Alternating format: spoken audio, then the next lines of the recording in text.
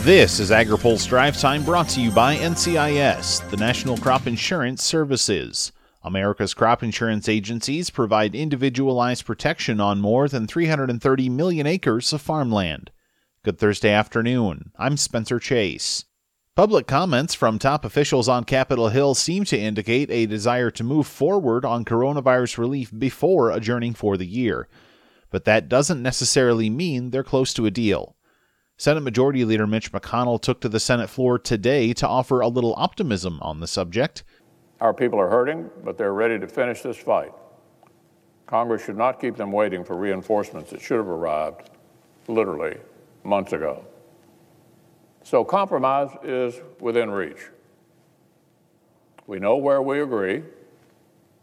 We can do this. Let me say it again. We can do this. And we need to do this. So let's be about actually making a law.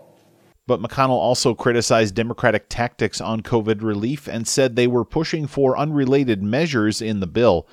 Later, in remarks of his own, Senate Minority Leader Chuck Schumer said McConnell was showing an unwillingness to compromise and consider their ideas. Nevertheless, a spokesperson for House Speaker Nancy Pelosi said she and McConnell spoke today on the phone about their shared commitments to completing COVID relief and an omnibus spending package as soon as possible. Stay tuned to AgriPulse as the funding and relief picture both continue to unfold.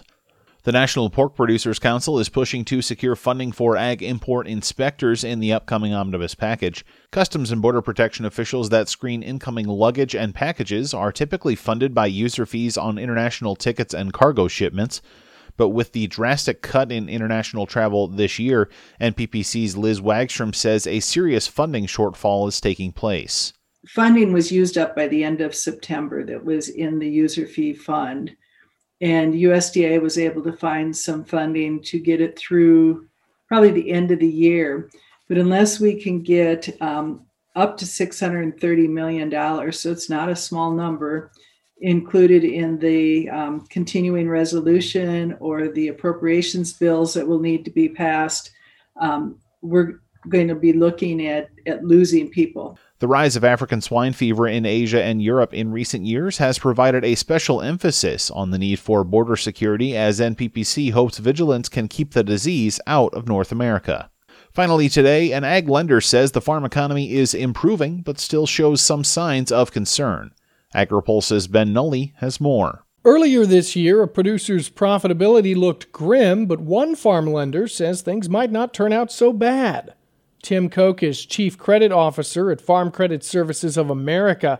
There was a lot of volatility for agriculture back in the spring, but he says fast forward to today and farm profitability looks good. That profit level is really comprised of two components. One, commodity prices have rallied, and certainly on the crop side, prices are at a point where most producers will be afforded pretty substantial profit margins, certainly corn, soybeans, and wheat as well. However, it looks a little different for protein producers.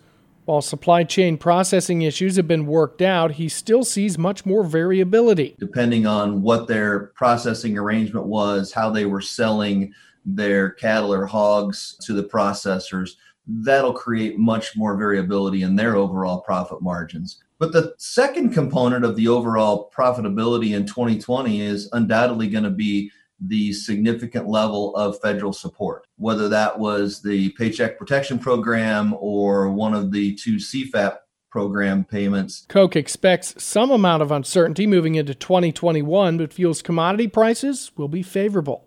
For AgriPulse, I'm Ben Nuelle. Now, here's a word from our sponsor. Today's Drive Time is brought to you by America's crop insurance industry, which is thankful for the continued support of farmers, commodity organizations, rural businesses, lenders, and lawmakers who are fighting to maintain a strong farm safety net. Providing individualized protection on more than 330 million acres of farmland, crop insurance remains the smartest, most efficient way to secure America's food, fiber, and fuel supply. That's all for today's Drive Time. For more agriculture, trade, environment, and regulatory news, visit agripulse.com. Reporting in Washington, I'm Spencer Chase.